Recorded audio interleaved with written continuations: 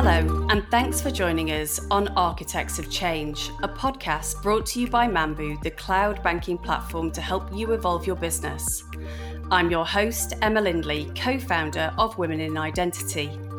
In this final episode of Series 2 of Architects of Change, we're going to look at how businesses can collaborate successfully in order to benefit not just their customers, but the ecosystems they find themselves in, and how ultimately they can provide value for both end users and stakeholders.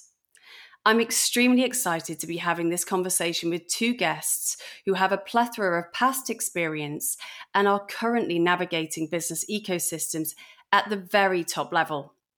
John Lyons, partner at PwC, and Andre Dupre, Global Partnerships Lead at Microsoft. Welcome to you both. Thank you. Pleasure to be here. So, John, first question for you. What do we mean when we talk about ecosystems? Can you help us define what one is and why they are really important for both businesses and customers? Thanks, Emma. It's a good question and the obvious question, but not that well understood, to be honest. If you look potentially in banking, going backwards, most banks were architectured with a core banking platform at the heart. Some people used to call it sort of the beating heart of the banking system, and everything used to hang off that. And this core banking system used to undertake a lot of the functions of the bank. It was quite functionally rich, and everything was feeding that effectively, which meant actually if you wanted to use best in breed solutions elsewhere, there's quite some complex integration and reconfiguration that was required to build out those capabilities, and that was quite costly and slow to do. What we talk about when we talk about ecosystem banking is the fact that the core banking system is no longer the heart of the system. It's actually the orchestration and integration system that's the heart of the system. And actually, there's a lot of elements outside of that that form the ecosystem that actually bring the innovation into the architecture. So let me give you an example. When you're building something in an ecosystem way, there will definitely be a CRM at the front end. There'll be a core banking at the back end, such as Mambu. But you may then have an ecosystem partner that provides client onboarding, for example, and the most innovative IDV solution. You might have another ecosystem partner that provides the best credit underwriting capability. And all those are integrated through a common data model, through a common integration layer and a common orchestration layer, which means actually you can design your customer journeys and colleague journeys through that architecture, but it also gives you the agility to remove a part of the ecosystem and replace it with a better one when it comes along, because no one can quite predict the future and technology is moving on at such a fast pace. So it's less hardwired than the old-fashioned architectures that banks have lived on for the last sort of 30, 40, 50 years. And it provides more flexibility for the future, generally cloud-based and far more integrated across a common data model. That makes sense. And so, Andrew, you work within ecosystems in a slightly different way to John. What is that? And what would you add to John's definition and perspective? So firstly, I fully agree with John when it comes to the changing mindset of how customers are approaching the architecture of their banks, moving from that general ledger-centric model to a really customer-centric and data-centric architecture of how they build and construct the next generation of their banks. Coming at that from my perspective, and I work for the Microsoft Cloud for Industry engineering organization, so we're really looking at how do we build the foundations that enable such of an ecosystem? What are the building blocks that our customers need, that our partners need to enable that sort of story of how they want to put together the future state of their banks and how our partners can best leverage that ecosystem to be successful in the market? How does building and orchestrating an ecosystem differ from growing just an interconnected network of partners? Isn't that just the same thing? It's similar, but it's to do with how it's architected. You can extend what can be quite a complex technology environment, and you can use ways to sort of integrate that. But unless you're working with a common architecture against a common data model, then every time something changes, you're going to have to change many components of that. So the thing about an ecosystem architecture, it's architected like that from the outset. It's architected in a way that actually you're ingesting the innovation within the customer and colleague journeys, But actually, if you wanted to change those or you wanted to re-architect it, actually, it's a relatively simple thing to do. I'll give you an example. We were working with a client that tried to extend their capabilities into a new product, and they've been trying to build that new product out for a couple of years. We designed the product on a more of a ecosystem set of capabilities, where actually you're orchestrating the solution. You're not actually building the solution. You're orchestrating the solution from best-in-breed components, and we can actually build a very innovative, market-leading product and proposition within about 6 to 9 months. So it just allows you to do something at a speed and cost that actually your traditional architectures wouldn't allow you to do. Okay, so quicker and more cost effective is what I'm hearing you say. And then what are the things that business owners should consider when they're embarking on trying to build a successful ecosystem? Like, where, can you give people advice on where they should get started? I guess there's two angles to look at that from. There's I think a business has to look at, do they want to curate their own ecosystem, or is their role to sort of indirectly build their ecosystem by placing themselves in as many different ecosystems as possible? So I think the nature of the type of capability that they offer as a partner is important in terms of where they fit in, and then understanding, if they're going to build an ecosystem, what's the value that that's going to bring to its participants? What's what channels of business are they going to bring into them, and looking at alternatively, what channels do they need to present themselves into if they want to sort of be successful in the market. I also think from an ecosystem perspective, they have to look at the value of what their ecosystem is versus the cost and complexity to be a part of that ecosystem. So when you build an ecosystem, you need some standards, you need some commonalities, you need some rules of engagement, because at the end of the day, you want to meet the needs of your customers. So you have to ensure that what's in your ecosystem meets minimum bars of compliance, minimum bars of interoperability, because you need to really get to that point, as John mentioned before, of enabling the orchestration, enabling the assembly of those end-to-end solutions to be as simple as possible, and that's sort of the final outcome. And just building on Andrew's point, a prime example of that is embedded finance at the moment, where historically, before Klarna came along, then that point of sale finance was very, very limited. It's now anticipated that that type of embedded point of sale finance will fund up to 70% of personal lending. So a big shift for financial services as far as how consumers get access to credit, and effectively they would need to deploy their products outside of their own ecosystem, within another ecosystem, to make that effective, exactly as Andrew says. So it's an important concept. Okay, that makes sense. And let's talk a moment just about what kind of good looks like. So let's just say, ecosystem X has been developed accordingly with they're all the right components. How do ecosystems and all of those moving parts need to be orchestrated to continue to be a success? Looking at that from, once again, the platform angle, it's really important for us as an organization to really be close to our partners, to be close to our top strategic partners, and continuously have that feedback loop of what are their needs for that platform to be successful for them, and to make sure that's directly embedded into our future roadmap and strategy of what we're providing and what we're curating for the ecosystem to be successful. I think the rules of engagement for the ecosystem are important. You want that to be as simple as possible for as many partners to be able to onboard, but you still need to make sure you meet those requirements that end customers are happy to consume anything from the ecosystem without risk. And the interoperability is the absolute key element there. And that really comes down to the data layer. And we sort of see the success. The longer term is really increasing that data fabric of the ecosystem to not only further make interoperability seamless, but really enable our customers to do a lot more and leverage that data into advanced analytics scenarios using artificial intelligence, using machine learning and so forth, where they can use the power of the data assembled through that ecosystem into their solutions. And my only build on that, and I agree with Andrew, I think actually having common data fabric is key, because that allows the speed, agility, the insights that you want in a consistent format. One thing I would build, and we see a lot of clients sometimes take a wrong turn on this, is you need to have a real focus on what the customer outcome is, what the customer journey is, and what the colleague journey is.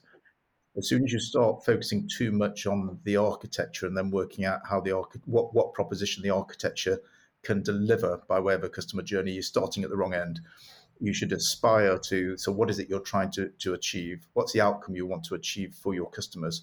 And then construct the sort of the ecosystem that can support that, and the journeys, and configure the journeys that can support that. It's a very important principle, or else you end up in the wrong place. I just wanted to add one more thing, and that is that what's also really important for the growth of the ecosystem is the partners that you're recruiting into that. You really need to make sure you have the business capabilities available in your ecosystem that meet the needs of our customers today, but also the emerging needs of our customers going forward in order to be successful.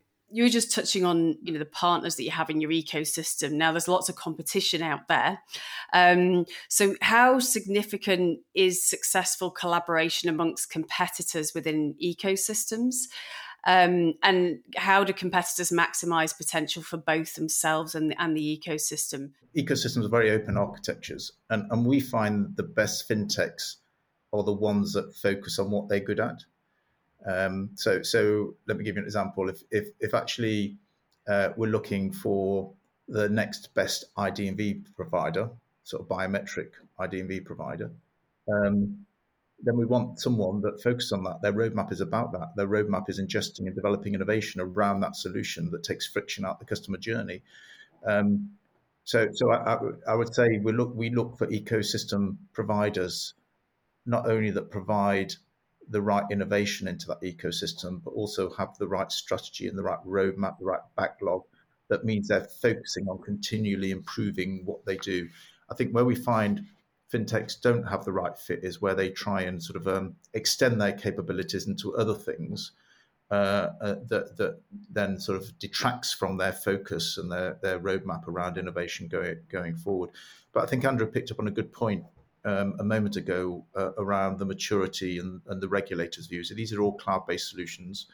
They're fintechs. They're supporting probably important business services for banks.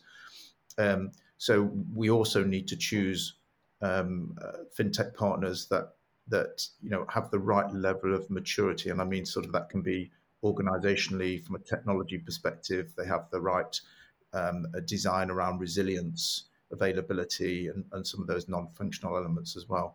Because if you're ingesting someone into your ecosystem, you need to make sure that they're secure and they're safe and they're going to be around next year. So the due diligence around that is also quite important. Yeah, I think we know that we're not the only company building an ecosystem. So for us, it's all about what's the best way to leverage the capabilities we have as an organization to benefit our partners. And, we obviously believe at Microsoft that we have the sort of strongest portfolio of capabilities to do that. But I think what's great about the ecosystem concept is it's inclusive. So, if a partner, a fintech, chooses to be a part of our ecosystem, it's not preventative of them from being a part of other ecosystems out there as well. So, from a partner business perspective, they can really choose which ecosystems they want to work with. And it's just up to the job of us as providing the ecosystems to make sure ours is the best in class and that they want to do the most business with us. And again, just to back Andrew up there, we were one of the launch partners of Microsoft Financial Services for Cloud from a PwC perspective. And the reason we did that was because actually we were quite aligned on our architectural thinking about where banks were going. And actually sort of Microsoft, when you think about their capabilities, be that Dynamics or the Power Platform or Teams sitting on Azure, as soon as you start to put a common data model around that, then actually a lot of our customers already have quite an embedded footprint. So you're building on something that they know and have today. And what you're then doing is ingesting capabilities from external third parties and building quite innovative solutions for banks. So it fitted very well. And I think Microsoft is probably the more advanced of the large technology providers that are really thinking that way. We also see some really positive patterns developing as well around say big techs versus fintechs, where in the past they may have been competitive to each other. The new kid on the block versus the legacy guys trying to maintain their business. And now we're seeing a lot of examples where they can actually work together in partnership and bring capabilities to our customers.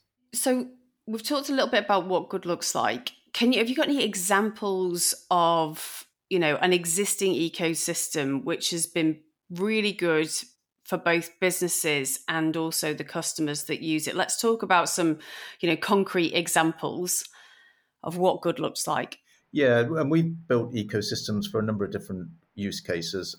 We've done it for lending, we've done it for business banking, we've done it for mortgages. Mortgages is quite an interesting one. I'll use that as an example, because applying for a mortgage has so much friction in it. I'm sure many people listening to this will have gone through the stress of applying for a mortgage, getting an agreement in principle, having to send loads of documents in, you get a call back, perhaps 2 weeks later about whether it's affordable or not before you get your final offer. It's quite a stressful and slow process.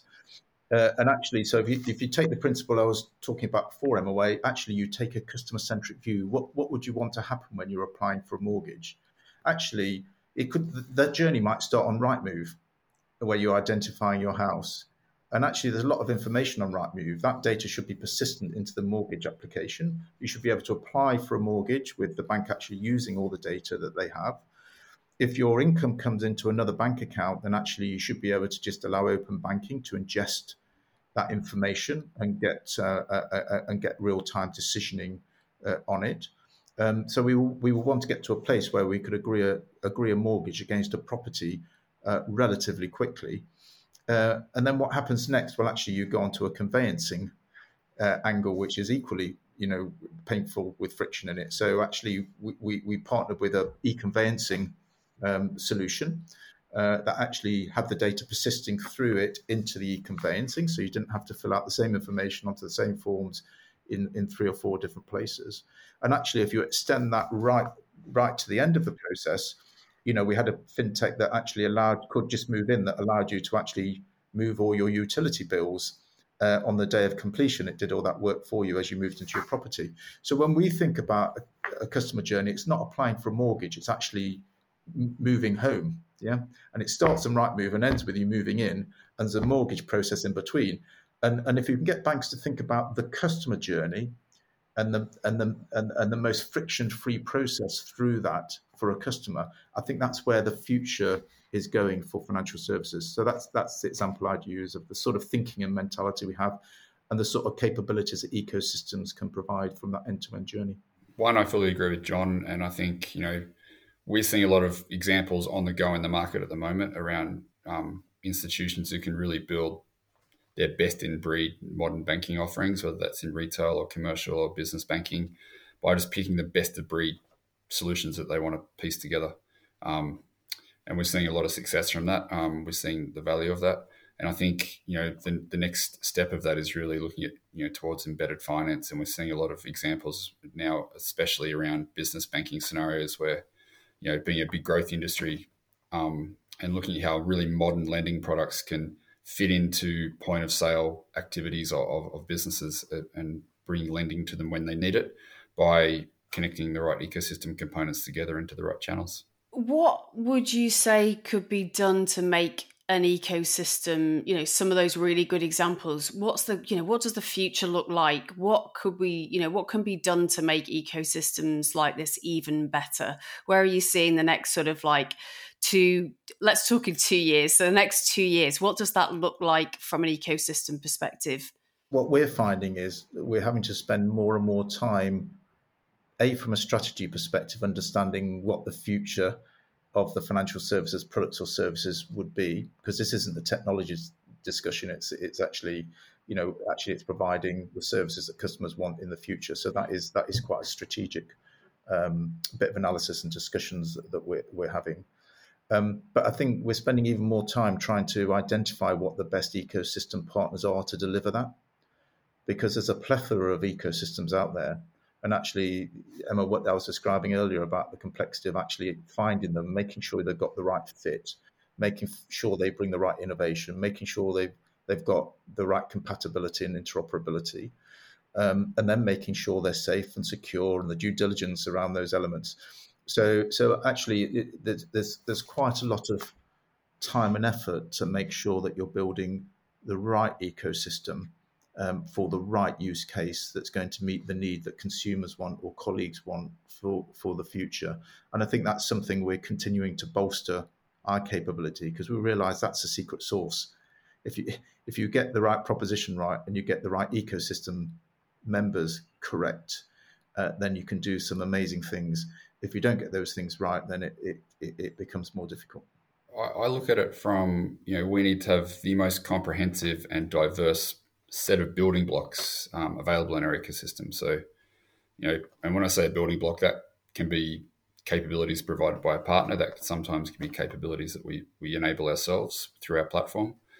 And really getting to that point where the interoperability is as seamless as possible. The data fabric is as connected as possible. And the assembly of those next generation or emerging requirements of customers is just a building exercise, and all the building blocks are there and available to do that. Even if there's a new requirement, we can sort of take the right pieces together and create that scenario for a customer without there being a gap in functionality or a gap in capability. So we can really just be much more agile in helping banks bring new capabilities, new products to the market to continue the transformation of the industry. And just picking on Andrew's point there, that one big growth area for us is around data, and particularly sort of the machine learning AI element of data, because to give the customer what they want, you have to get ever more precise and personalized to the point in time that they actually are interacting with you. And the growth of data means that actually do need some sort of good data analytics, machine learning AI type tools to actually provide that insight real time in the moment to make sure that you can get that interaction as personalized as possible. So we do see a big growth in that area. Yeah, and a part of our strategy as an ecosystem platform is to really best leverage the more different data sets that we have plugged into our ecosystem to be able to infuse AI directly into some of the experiences that we offer customers. Andrew, John, that's been a fantastic discussion, and thank you so much both for your time today. Thank you, Emma. It's a pleasure. Yeah, it's been a pleasure to be here. And that was a fantastic discussion with John from PwC and Andrew from Microsoft talking about ecosystems. And why should we develop them? Well, they reduce the speed and the cost of bringing innovation to market. How should we do them? Well, we should focus on the customer, building from their needs to pick the best-in-class ecosystem partners. And what's the value does an ecosystem deliver to customers? Well, we talked about seamless mortgage applications right from the moment that you hit the advert of the house that you want to buy. And that brings us to the end of this Architects of Change episode brought to you by Mambu. Thank you again to my two brilliant guests, John Lyons, partner at PwC, and Andrew Dupre, Global Partnerships Lead at Microsoft. If you'd like to delve more into John's work, please visit pwc.com. And to read more about Andrew's work, please head to azure.microsoft.com. For more Mambu podcasts, head to wherever you get your podcasts, and don't forget to subscribe to our channel so you don't miss an episode. I've been your host, Emma Lindley, and thanks for listening to another insightful series of Architects of Change.